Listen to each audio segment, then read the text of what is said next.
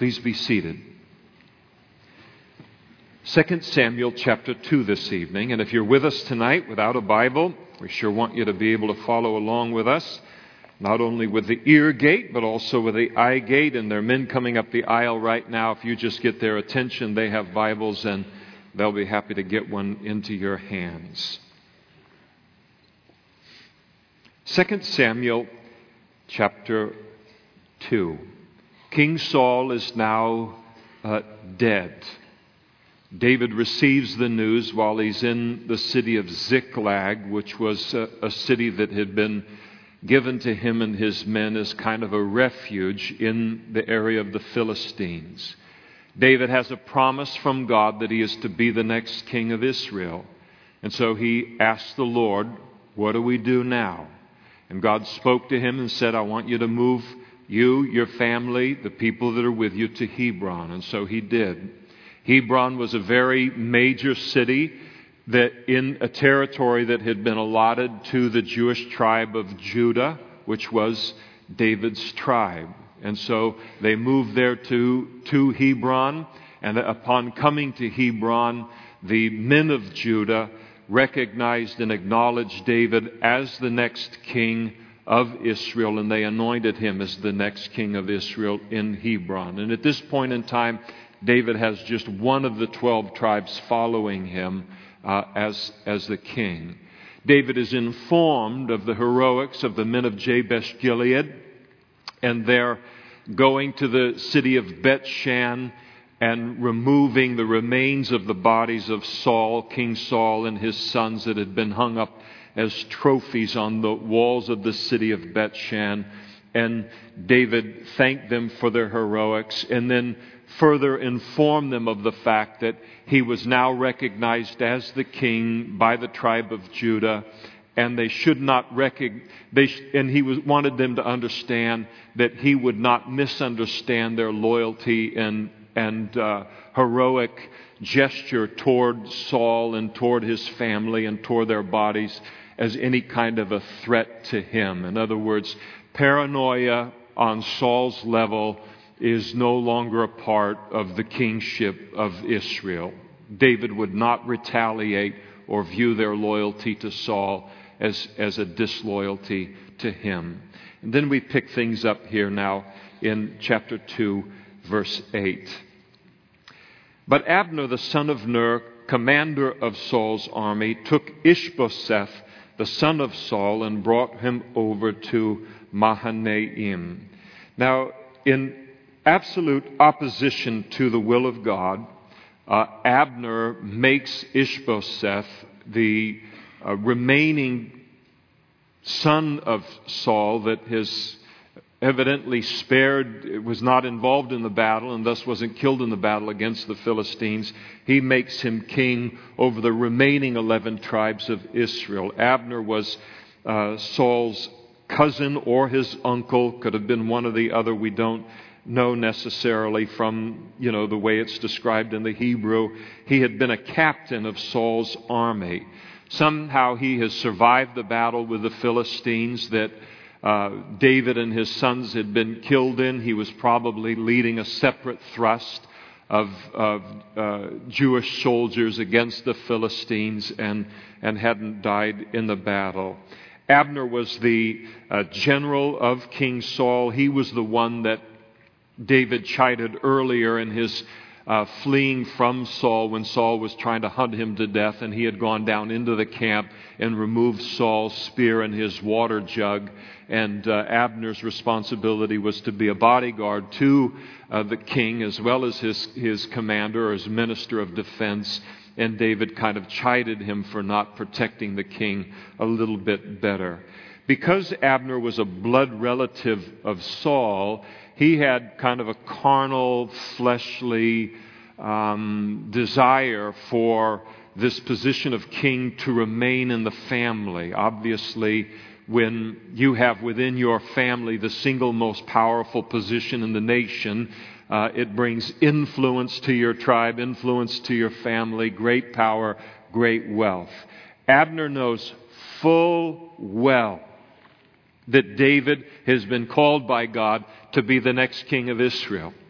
He had heard his king, King Saul, declare it to David. He had been a witness to it twice, where Saul declared to David, "You're going to be the next king. Now I know it to be true." So really what Abner is doing here, he's up against God and what he's doing. He knows better than to do what he's doing. And even the other 11 tribes that are going to join him in setting up Ishbosheth as the king of 11 of the tribes as a resistance to David becoming the king of the whole nation, word had to have filtered through all of the 12 tribes that David was to be the next king. So this is wrong really on every level, and they're going to find out that God gets his way. God wins, and it's wonderful when he does win, but you don't want to be on the wrong side of that. And he is definitely on the wrong side of it, wanting to keep the wealth and the power within the family. He brings Ishbosheth over to Mahanaim, which is a city that was on the east side of the Jordan River. He basically gets him out of Israel because Israel has essentially been overrun now by the Philistines. And so he is going to be a king, but he's going to be in modern day Jordan and not even be able to rule from the Israel side of things. That's how shaky things had become. It's not much of a kingdom that he's ruling over because of the Philistines' victory, especially in the south, over the children of Israel. And so he made him, verse 9, king over Gilead, over the Asherites, over Jezreel, over Ephraim, one of the tribes of Israel, over Benjamin, and then really to encapsulate all of it, over all of Israel. And so David is the king over one tribe, Ishbosheth, the son of Saul, surviving son of Saul. He is ruler over 11 of the tribes. And Ishbosheth, Saul's son, was 40 years old when he began to reign over Israel, and he reigned for 2 years. Only the house of Judah followed David. So he began to reign at the age of 40. And so it raises the question, why in the world wasn't he in the battle with his father and his other sons? Well, not every son is made for warfare. Not every one of them is made for battle. And we're certainly going to see in Ishbosheth that he is a kind of a weak man. He's a wishy-washy man. He has a difficulty standing up, even in conversation, much less in a battle. And so we don't really know why he wasn't in the battle, but he clearly does not possess what is required to rule over much of anything, much less a nation of God's people. So this is the guy that's been put in there. It's all Abner's doing. The Lord has nothing to do with it. And life's going to become very, very miserable for him in all of this. I really pity him in one sense. So he was made king, and verse 11, and the time that David was king in Hebron over the house of Judah was 7 years and 6 months. So David has been waiting 10 years, fleeing Saul, in order to become the next king of Israel. Finally, looks like he's making some headway on this, and he's recognized by one of the 12 tribes, significantly his own tribe, and then the other 11 aren't recognizing him. And he had to, you put yourself in his shoes, he had to feel like, all right, Saul is dead. He didn't rejoice in that, but now's the time, this whole promise that God has given me that I'm going to rule over the whole nation, this thing's just going to take off and it's going to happen, and move quickly. And it doesn't. He has to wait another 7.5 years ruling over one tribe before he ever becomes a ruler over all 12 tribes and possesses the fullness of the promise that God had given to him. How many of you just love waiting? Not too many of us here. For the sake of the tape, no hands currently. Waiting isn't an easy thing to do. Sometimes waiting on God is not an easy thing to do. Waiting for a husband, waiting for a wife, waiting for a job to open up, waiting for something related to ministry. And here is this whole thing of David. He finally gets to this place, and now he's like in this 7.5 year period. That's a long time. When you already got 10 years on the other side of that thing, he's going to rule for a total of 40 years. So he's waiting a long time. But he walks by faith. God has given him the promise. He sees the progress, and he's okay with that. I want to share with you just a couple of verses that are my favorites in case you're in that kind of place tonight where you're waiting on God for something and looks like you're being forced to wait a little bit longer than you anticipated. Usually when God tells me he's going to do something, I've got the 48-hour clock kind of going on it. I don't like to think in terms of years related to that, but God thinks in terms of years. But one of the passages that I really like is in the book of Isaiah, for you taking notes. Isaiah chapter 64, verse 4.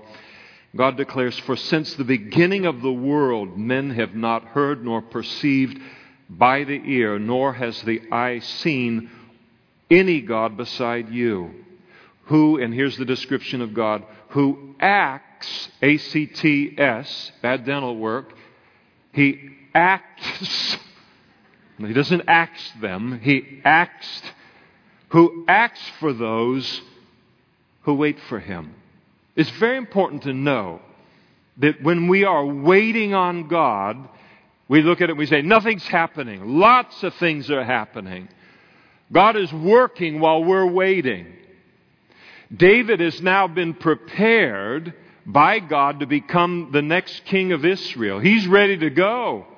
But the nation isn't ready. If David just takes and thrusts himself and forces himself on the nation to become the king, he's going to put himself in the middle of all kinds of drama. Ishbosheth and Abner and Rechab, we're going to see a little bit later in a chapter or so. All kinds of things are just messy details that God has to work out among the nation before he plunks David and puts him in that place. So anytime we have to wait, we know that God is further preparing the situation for us. He's always working while we're waiting. Another passage that I like, especially in this vein, is again from the book of Isaiah, chapter 30, verse 18, where it declares, "Therefore the Lord will wait." Rats. But fortunately, the verse doesn't stop there. We know he'll wait. "Therefore the Lord will wait that," that's a reason word, "he may be gracious to you. And therefore he will be exalted, that he may have mercy on you. For the Lord is a God of justice. Blessed are all those who wait for him." Anytime God waits on a promise he's given to you, or a promise from his word, it's because he wants to do something even better than you're thinking about. Again, you sit here and God has given you a promise related to a spouse or related to some situation in life. It just seems like he's making you wait so long. You've seen 20 men or women go by in your life, any one of which you'd been happy to marry. The green light. Why has he got you waiting? Because he's got something even better in mind. We can take it all the way through the different circumstances in life. When he makes us wait, it's because he's got something better in mind. And so David is forced to wait here. And to his credit, he is very, very patient and waits on the Lord. We don't see him striving or trying to force things or make things happen at all. He just waits on the Lord. God got him this far. God took him out of the sheepfold. God raised him up, kept him alive for those 10 years. God has made him a king over one tribe. He's seeing progress, and he's just going to wait on the Lord to bring the rest of it the rest of the way. Now, Abner, the son of Ner, and the servants of Ishbosheth, the son of Saul, went out from Mahanaim to Gibeon. Now, this represents a aggression on the part of Abner. He has left the east side of the Jordan River, and he is now penetrating into the area that is held by David, by Judah. So this is an aggressive act that he's committing. Joab, who was kind of David's general, the son of Zeruiah, the servants of David, he went out and he met them with a group of men by the pool of Gibeon. So he gets intelligence that there's kind of a penetration, a military penetration by Abner. He takes a military force out and he intercepts them there at this pool of Gibeon. And so they sat down, these two, forces that are against one another, one on one side of the pool and the other on the other side of the pool. And then Abner said to Joab, "Let the young men now arise and compete before us." And Joab said, "Let them arise." And so what Abner is calling for here isn't some kind of a Greco-Roman wrestling match or something like this, some kind of an Olympic competition between representatives of each of the armies. What he is challenging Joab, and what he's proposing here is what is known from the ancient world as representative combat. And this was done where they would give us your best, 6 of your best men, and I'll take 6 of my best men. Here it's a larger number than that. We're going to see that there are 12 on each side. Give us 12 of your best Navy SEAL special ops on your side. We'll take 12 of our best. And then they will fight to the death to determine which 2 of these armies is militarily superior. So it was a way to establish the superiority of one army over another without both armies having to engage in a full-scale bloody conflict. And so the egos were all there's a lot of ego involved here between Joab and Abner. And so all the ego got satisfied related to it, but there was less destruction of life. And so they arose, they went over by number, 12 from Benjamin, followers of Ishbosheth, the son of Saul, and 12 from the servants of David. And each one, as they were released then to fight, grasped his opponent by the head. They thrust his sword in his opponent's side, so they fell down together, and therefore that place was called the Field of Sharp Swords, which is in Gibeon. And so here are these very elite, trained in military action and warfare, and they fought to a draw. All 24, 12 on each side, are killed in the battle. If one side had won, then maybe that might have been the end of it. But because all of them died, it was all kind of a draw.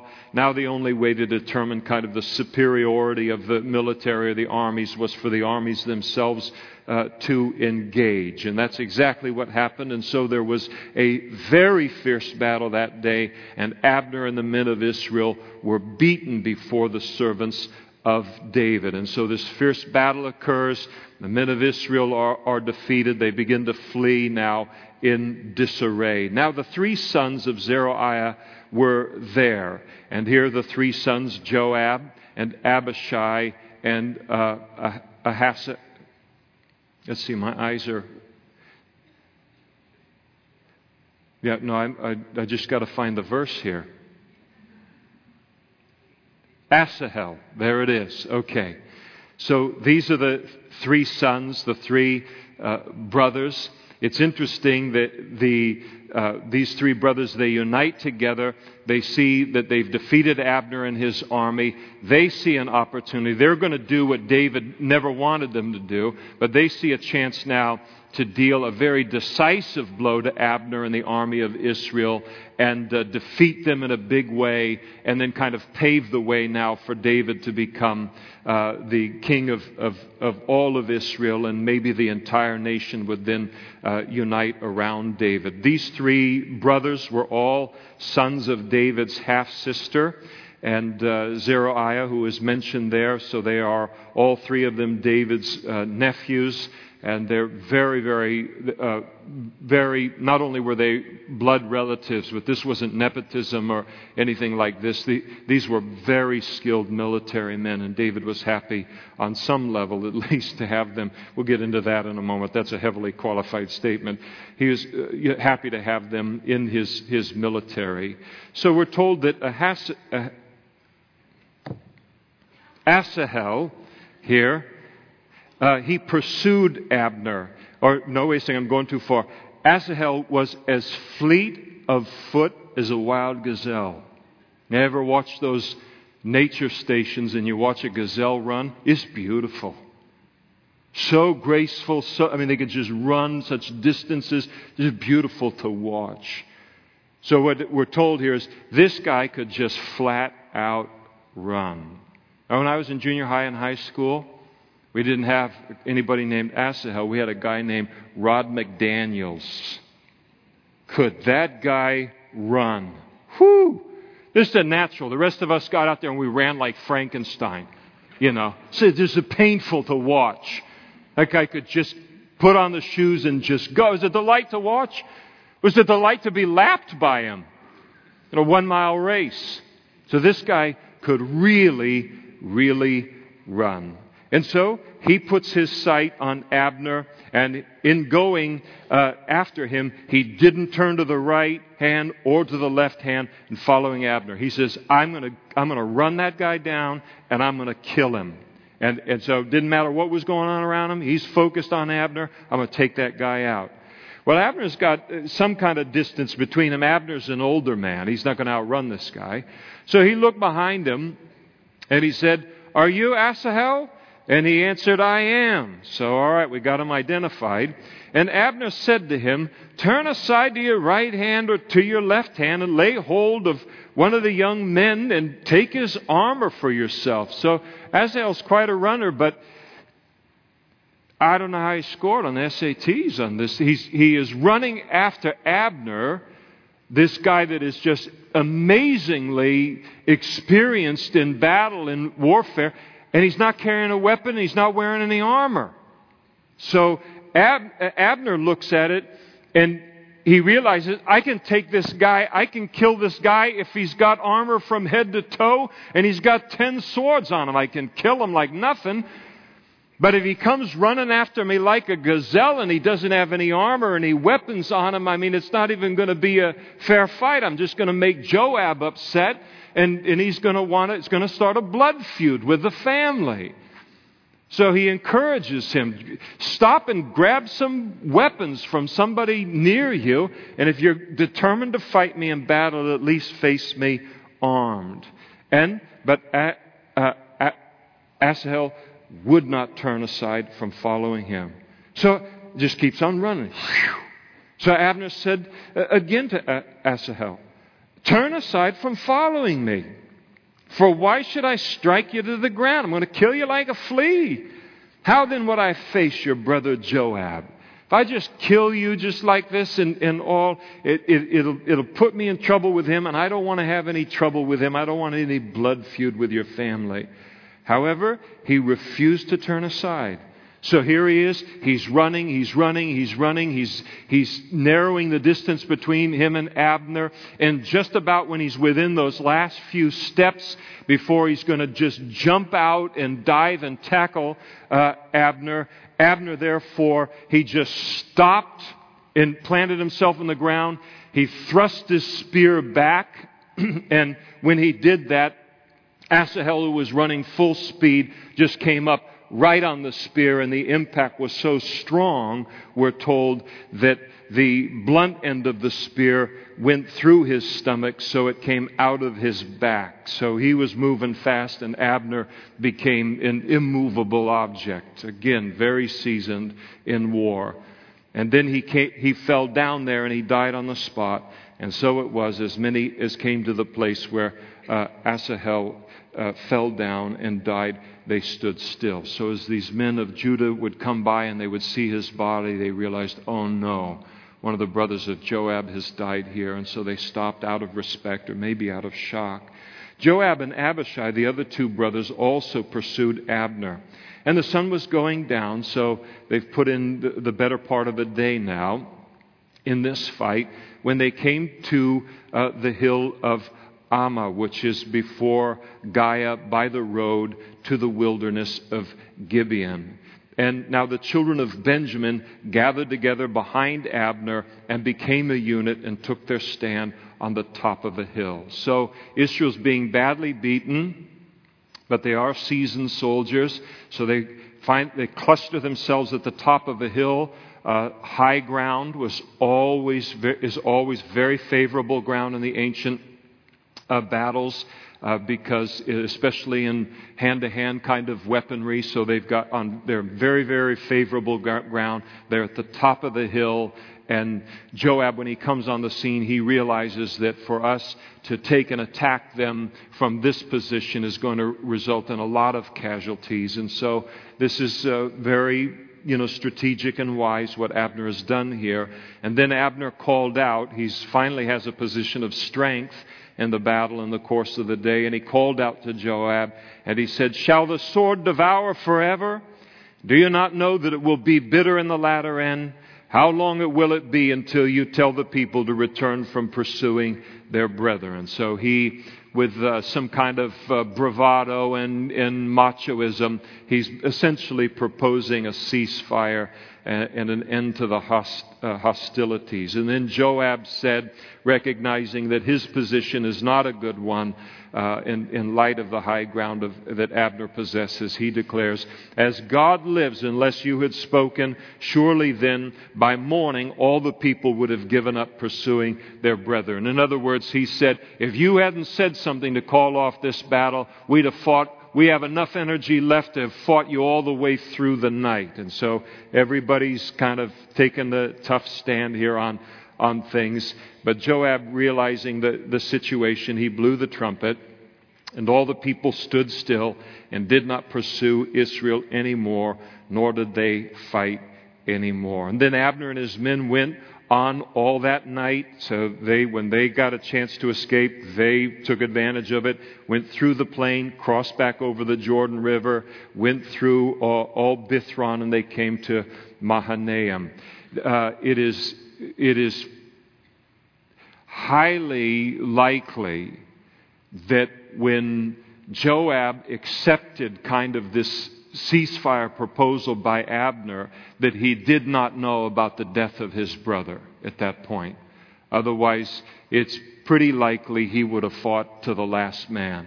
So here is Abner. He probably feels David doesn't know that I have killed his brother in battle, and so we're not going to wait around, set up camp, and then go the next day. He spent the entire night getting out there and returning to their stronghold of their capital.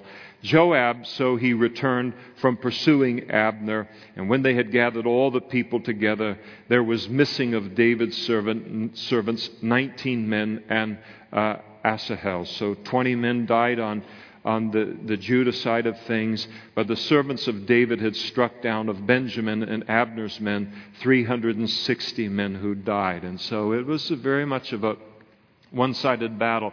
We certainly see that among these 600 men that had followed David during those 10 years in fleeing from Saul, they had become very, very seasoned soldiers. And so they were a couple notches above, these men that had pursued them all those years and had been unsuccessful in finding them. And so then they took up Asahel. They buried him in his father's tomb, which was in Bethlehem. They all came from Bethlehem, buried him in his hometown. And Joab and his men went all night, and they came to Hebron at daybreak. And now there was a long war between the house of Saul and the house of David, but David grew stronger and stronger, and the house of Saul grew weaker and weaker. And so evidently this was not the final battle that the two sides had faced off on. There were continual battles through the next couple of years, and David and his men were winning these battles consistently, one right after another. All of it is a sign not only to David, but also to the rest of the nation that God was with David. That one tribe would withstand 12 tribes, it didn't make any other sense except to see it as God's favor being upon David's life. And so this was the progression that was going on. Sons were born, verse 2, to David in Hebron. His firstborn was Amnon by Ahinoam the Jezreelitess. Second was Chileab by Abigail, the widow of Nabal the Carmelite. The third, Absalom, the son of Maacah, the daughter of Talmai, king of Geshur. The fourth, Adonijah, the son of Haggith. The fifth, Shephatiah. Let's see, hold on. Shephatiah, there we go, the son of Abital, and the sixth Ithream. Boy, there's a name for you, isn't it? That's weird. That's just weird, really. That gives me the creeps. But anyway, the sixth was Ithream by David's wife Eglah. I don't like her name either. But anyway, that's David's problems. And these were born to David in Hebron. So each of his wives, he is at this point during the 7.5 years in Hebron, he continues to add additional wives. And we read about 3 additional wives being taken here. And each one, during this period of the 7.5 years, each one of these wives bears him a son, probably more than one son, but the firstborn of each of those wives' sons are listed here. And so this was a little bit of what David was up to. It's interesting in this listing of these wives, we notice at the end of verse 3 that Absalom was the son of Maacah, the daughter of Talmai, king of Geshur. And so for the first time in Israel's history, we see a mention of a political marriage among the kings of Israel. A king marrying for the purpose of establishing some kind of a relationship with a neighboring kingdom. And so David began that. This is a big problem in David's life. We'll talk about that in just a moment. But this is what David did. This was a political marriage. It's the kind of thing like you read about all through history in every part of the world where people would, when they'd get into polygamy, or even where there wasn't polygamy, where they'd have a son or a daughter that would marry one time, say in Europe, and all of these kings and the nations and all that stuff. A lot of these people were married off in order to gain a blood relationship with an enemy or a potential enemy of another nation. And so this is what is going on. Part of the reason that God forbade the Israel's kings from multiplying wives, and he forbid it, was for this very reason. This is a fault on David's part. God did not want any of his kings thinking that their security came from some kind of an arranged marriage or some kind of relationship or covenant with the pagan nations around them. He wanted them to understand that the strength of their nation was Him and Him alone. And so this is not a good thing that is happening. And the multiplication of these wives and all of this kind of stuff that David is doing here. And God had forbid it. He had said in the book of Deuteronomy that when you have kings, they are not to multiply wives. They are not any different than anyone else. They can have one wife and one husband, and that's what the marriage is supposed to be modeled. So David models an entirely different thing, and his son is going to take it off the graph. By the time Solomon gets done with his marrying and his concubines, he ends up with 1,000 wives and concubines. There's some instability, I think, in something like that. It's all a violation of God's law. And David is beginning to display a weakness in his life that's ultimately going to lead to his terrible sin with Bathsheba. And I think one of the great lessons from this passage, and it's an important lesson in our Christian lives and certainly in our ministries, sometimes people look and say, why didn't God judge him right on the spot? Why did He wait so long? Just because God doesn't judge us immediately for some sin, it doesn't mean that sin isn't going to catch up to us someday. Again, as we saw this morning, God will give people some rope, enough rope to do something good with it, or enough rope to hang ourselves with it. And so just because God doesn't come in and hammer someone right away over some sin. And I think this is a very important part of maintaining a holy life before the Lord. And sometimes we can get into some kind of a thing where we start to fudge a little bit in terms of obedience to the Lord. And He doesn't just hit us right away on things. And how often He will bring this kind of thing, and it's a lesson that's repeated throughout the Bible, but He'll remind us and He'll speak to our hearts and say, just because I'm not judging you right now doesn't mean that I'm okay with what you're doing here.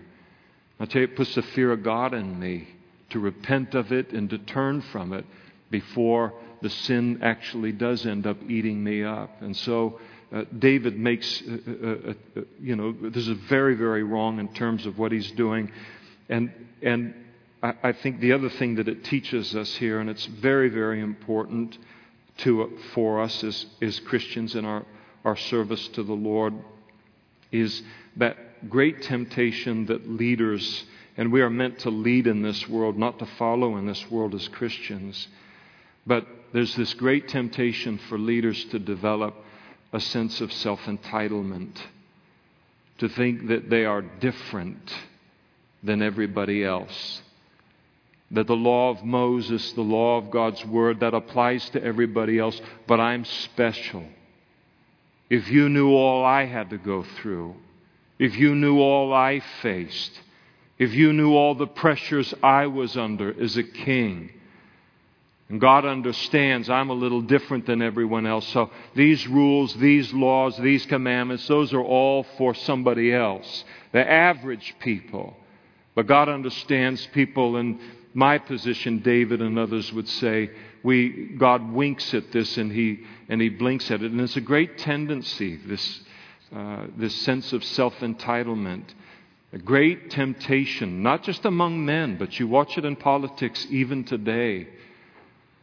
When people get access to and power and position and great wealth. And I look at it and I say to myself, if a man as spiritual as David, as great a heart of love for God as David had, is prone to this temptation, to this kind of a lie, that he's different from everyone else, then surely it's something that all of us can be susceptible to and to steer clear of all of it so we don't fall prey to it. So this is a great mistake, great sin on David's part. Now it was so, while there was war between the house of Saul and the house of David, that Abner was strengthening his hold on the house of Saul. So Abner is basically, it's kind of like when, Saul died. We see it all over the world today. It's happened all the way through human history, where a leader dies and basically the military rises up and takes control of the country, but they don't want it to look like the military has risen up and taken control of the country. So they've got to have some kind of a political puppet, to put out in front to make it look like this is a legitimate, reign that's going on here. So for Abner, his whole thing was all about controlling Israel, and he just found this weak man that he was using, Ishbosheth, to kind of control the nation, but give the appearance that it was something else. And so he's now strengthening his hold on that northern kingdom of Israel. And Saul had a concubine whose name was Rizpah. She was the daughter of Aiah. And so, evidently, Saul went in and Abner went in and he lay with this concubine of Saul. Ishbosheth took a lot to upset this guy and to stand up against Abner, but he finally did it, and he said to Abner, "Why have you gone into my father's concubine?" So he confronts Abner, and he's a weak man, but even this pushes him to confront Abner. What was happening here, and the significance of Abner going in and having a sexual relationship with Saul's concubine, was more than the sexual immorality. For someone to go in and lay with the wives or the concubines of a king was their way of communicating that they are the new man in charge in this kingdom. The fact that a man could go in and lay and have a sexual relationship with a wife or a concubine of a king meant, for all intents and purposes, this person has all of the power in the nation. Because if he didn't have it, somebody would have killed him, namely the king, before he did it. So he's communicating a lot by what he's done here. And he's basically saying, I'm in charge here. I've taken over here. Remember when David is forced to flee from Jerusalem a little bit later in Israel's history because of the rebellion of Absalom against him. And when David flees with his men out into the Judean wilderness and his family and all, forced to flee, one of the first things that Absalom did in Jerusalem was he took David's wives or his concubines, and under the counsel of Ahithophel, he went up on the rooftop and he lay with his father's wives and concubines. And what that communicated to the rest of the nation of Israel was there can be no reconciliation between Absalom and David. No one would forgive this. And it was communicating, Absalom was communicating, I am the new king of Israel. And so this is what he was doing. And so Ishbosheth confronts him related to all of this. What have you done? Why have you done this? Abner's reaction, he became very angry at the words of Ishbosheth. And he said, am I a dog's head that belongs to Judah? Apparently a saying that was going around in those days. Now we think of dogs, we love dogs, don't we? Yes, they're little pets and we, like to have them, and we do all kinds of things for dogs. But in those days, to talk about a dog, they were just wild animals. They were looked down upon. Now, there's hardly anything more useless in life than the head of a dead dog. What do you do with that? And when you got the head of a dead dog from Judah, which is the tribe that they're fighting against, it's Abner's way of saying, you have just really, really insulted me here. You've called me the lowest of the low.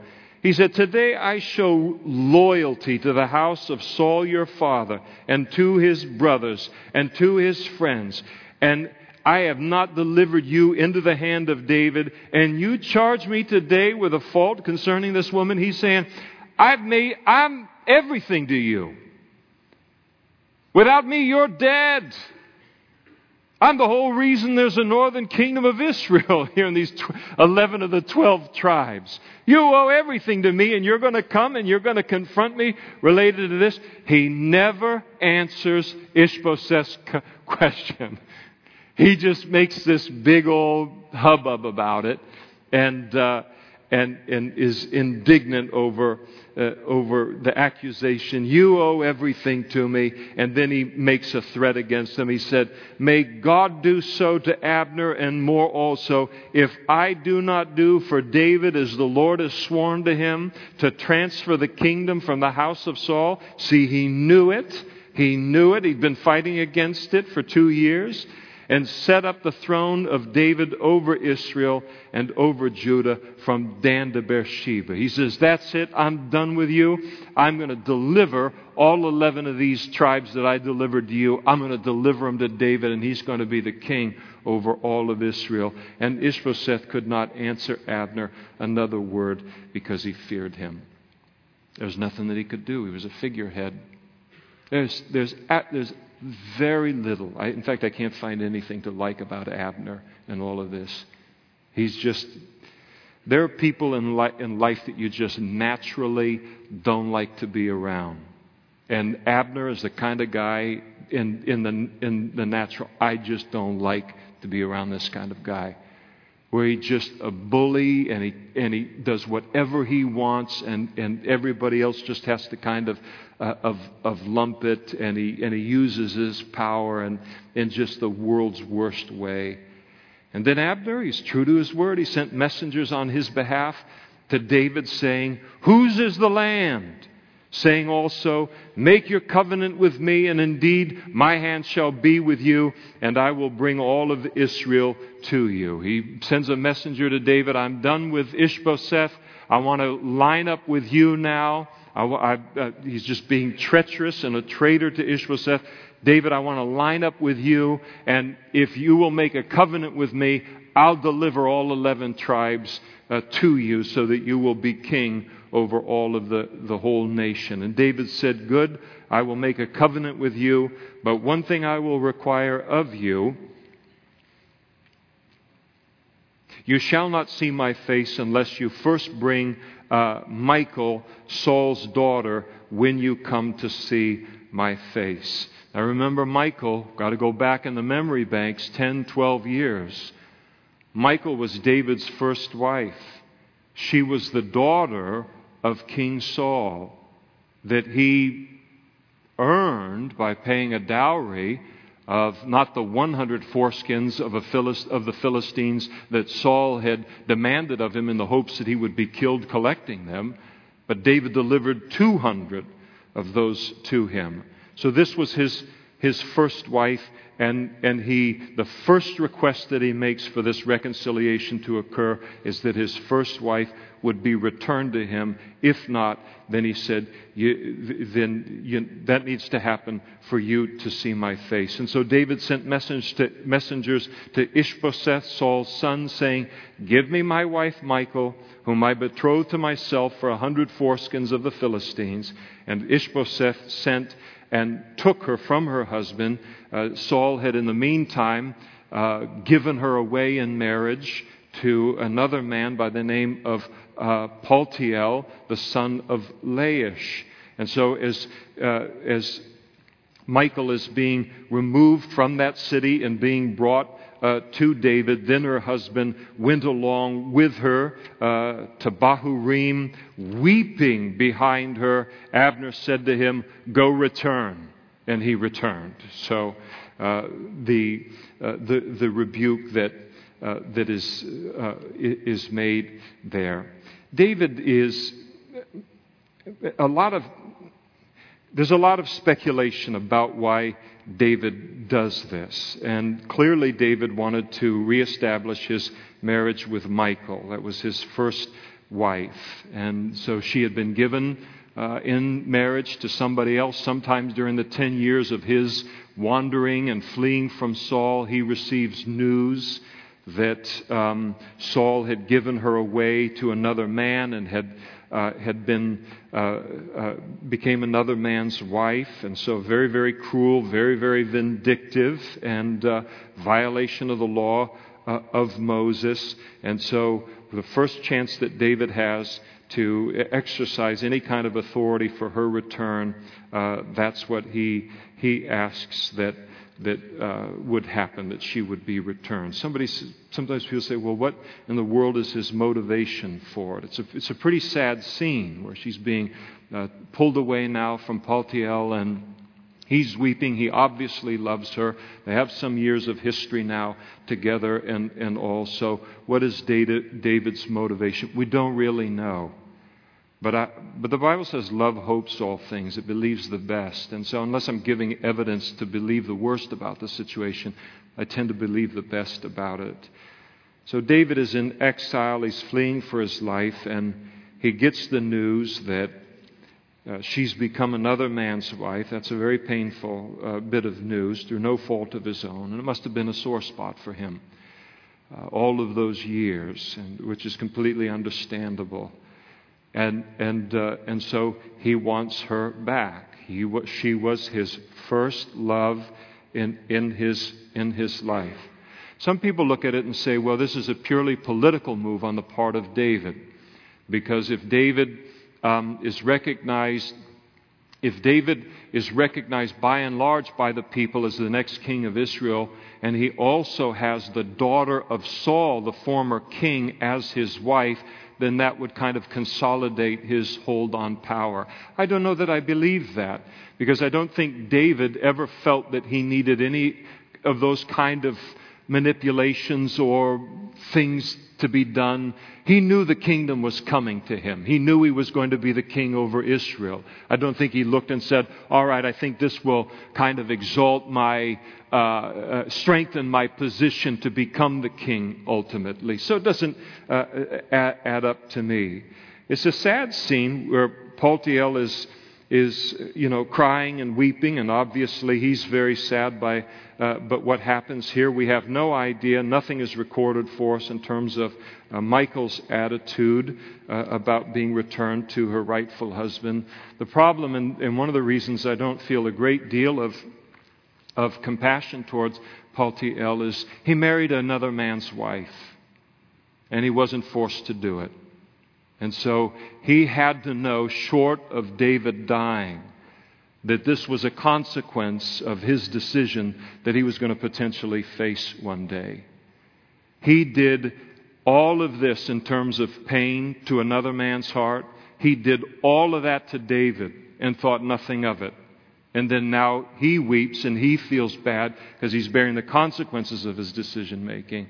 And it's a little hard to feel compassion for him when justice is ultimately meted out here.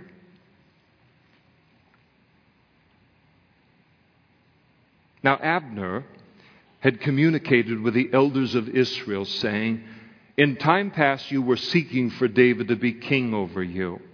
Now then do it. For the Lord has spoken of David, saying, by the hand of my servant David, I will save my people Israel from the hand of all the Philistines and the hand of their enemies." Abner then also went. Here he is. He's going. He promised David, I'm going to deliver these folks to you. So he speaks to the elders of Israel, verse 17.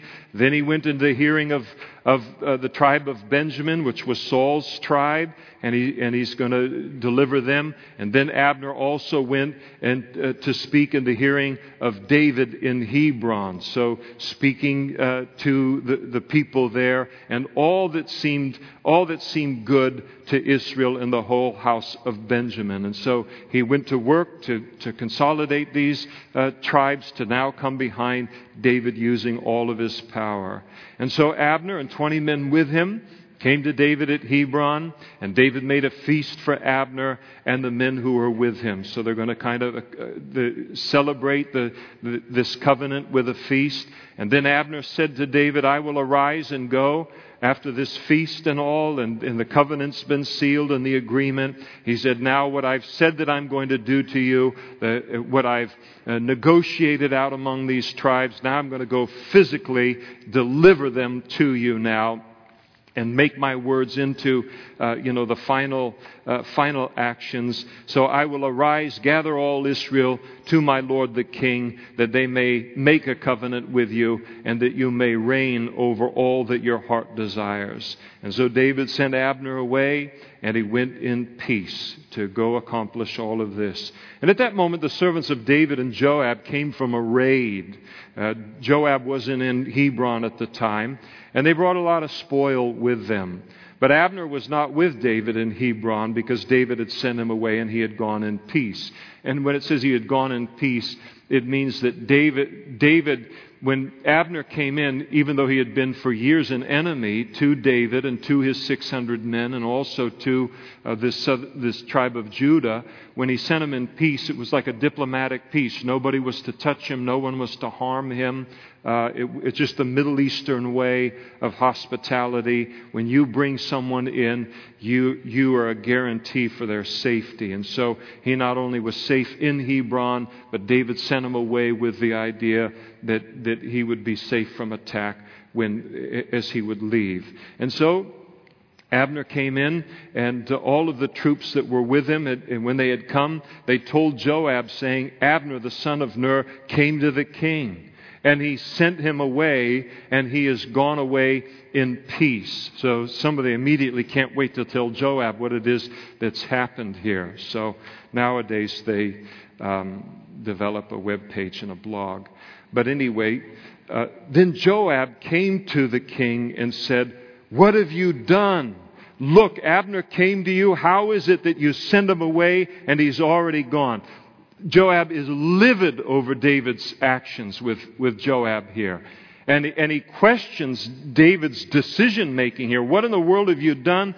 Look, Abner came to you. In essence, this was a perfect opportunity to kill him. Why did he even escape us alive? You sent him away and he's already gone. And then he said, "Surely you realize that Abner the son of Ner, he came to deceive you." to know you're going out and you're coming in, and to know all that you are doing. He just came in to see the lay of the city and all, because he's going to attack you and he's going to wipe you out. That's what's going on. Now that's Joab. There are people that think that way. The Bible says we're not to think that way. It's okay to be conservative. It's okay to be cautious.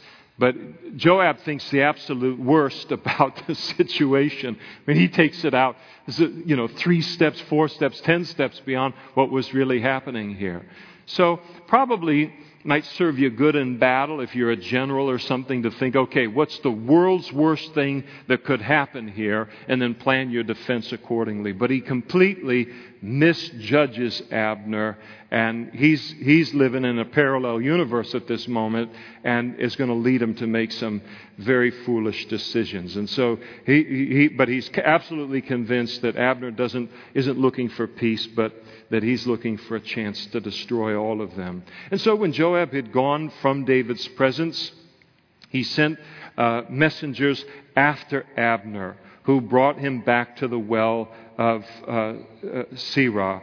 But David did not know it. So he sent messengers to him and said, oh, by the way, David's got one more thing to say to you. And when Abner had returned to Hebron, Joab's giving the appearance that he's going to deliver the message and needs to get him privately so he could whisper this important thing to Abner. So when Abner had returned to Hebron, Joab took him aside in the gate to speak with him privately, and there he stabbed him in the stomach so that he died for the blood of Asahel, his brother. So he avenges his brother's death here. Cold-blooded murder Joab commits right here. Premeditated, cold-blooded murder. When Abner, at least in this regard, he's better than Joab in this incident. Abner killed Asahel legitimately in self-defense on the battlefield. This is catching a guy, blindsiding him, and murdering him in cold blood. There is no way that Joab could take and justify what he had done here as being a kinsman redeemer and avenging the blood of his blood relative under the law of Moses, because it doesn't meet the criteria for that. This is nothing but murder. This complicates David's life like you can't believe. This carnal, fleshly, impassioned action of Joab. Because here is Abner. He has arranged for the whole nation to come behind David and follow him. He's got a relationship with all of the other 11 tribes. He promised to do it. They have given them his word. All he needs to do is physically go to them to close the deal, bring them to Hebron, and David is the king over the whole nation. And instead now, not only does Abner get killed before he gets to close the deal, but he is killed by David's general, by David's highest military officer. So word now is going to spread throughout all of those 12 tribes that Abner has been assassinated by David's general.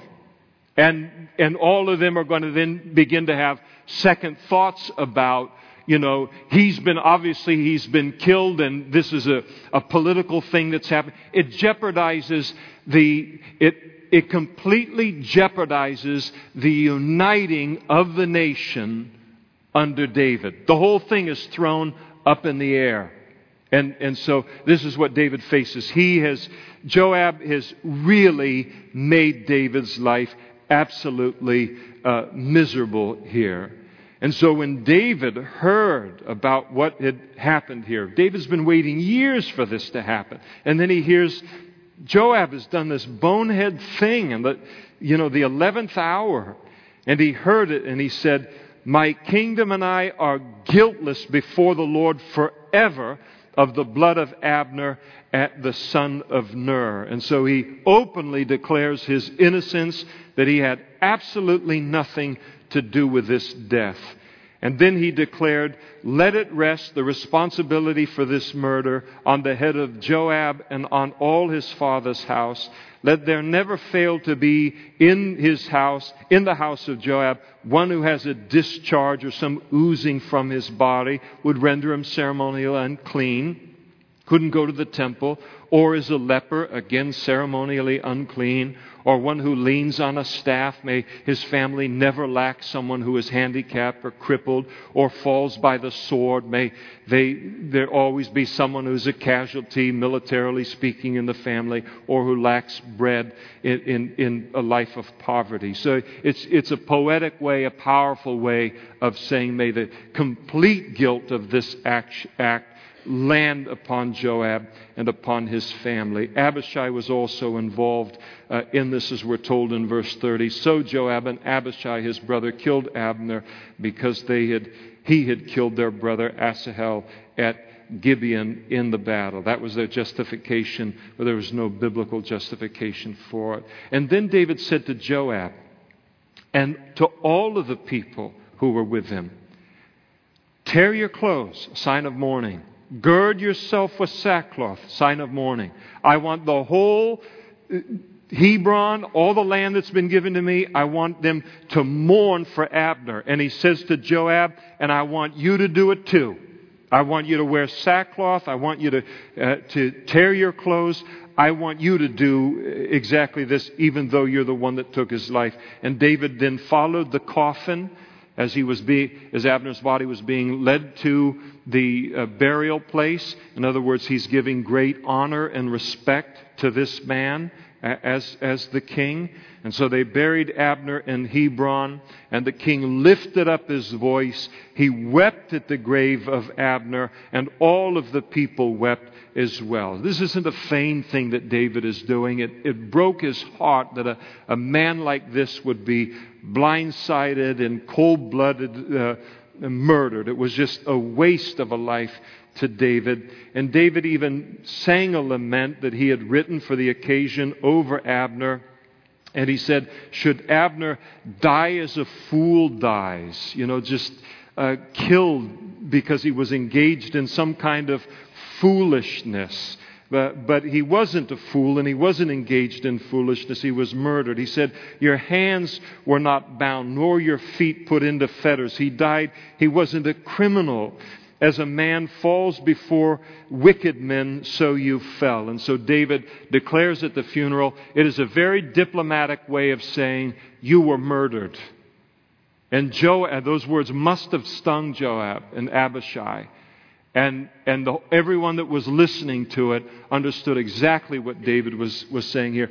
David is distancing himself from any responsibility or involvement in the death of Abner. And so then all of the people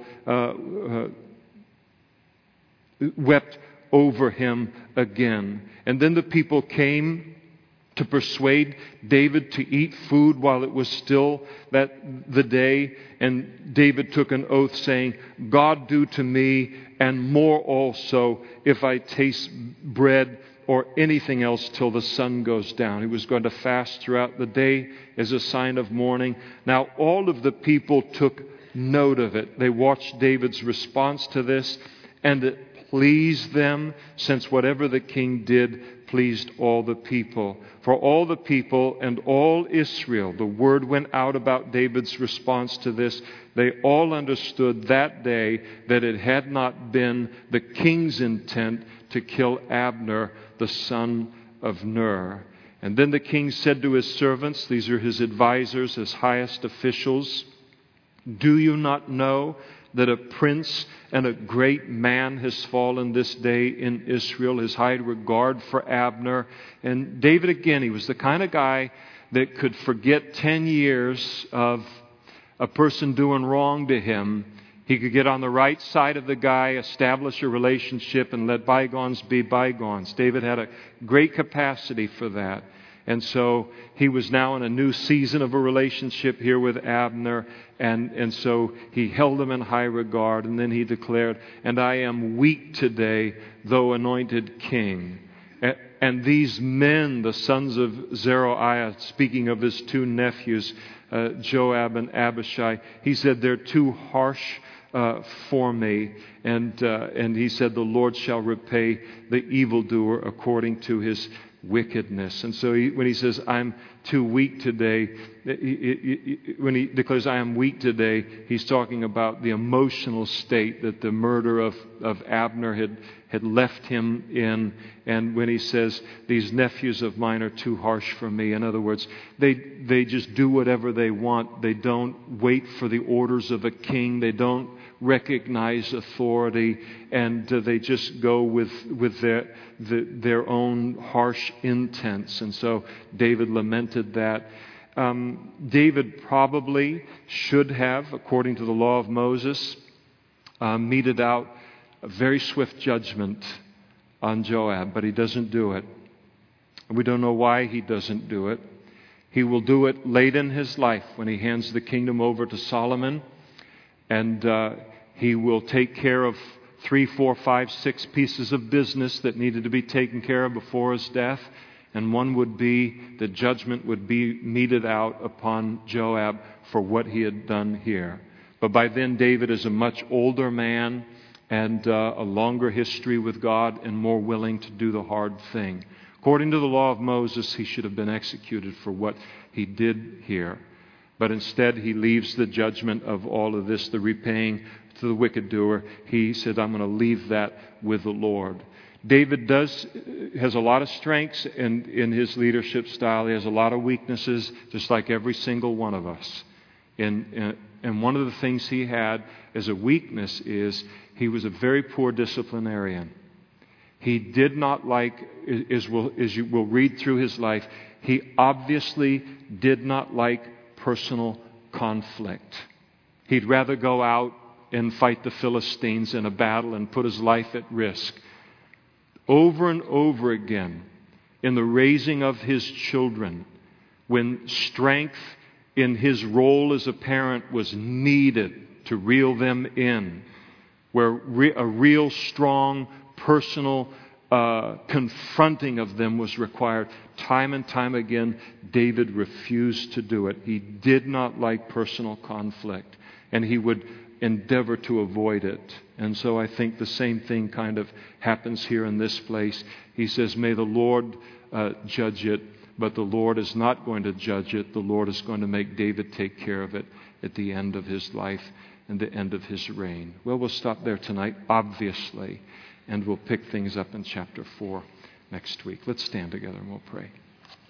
If you're here this evening and you have not yet made Jesus your Savior, trusted in Him for the forgiveness of your sins, we're glad you're here tonight, but I don't want anyone to believe that you're on your way to heaven for having listened to me for an hour.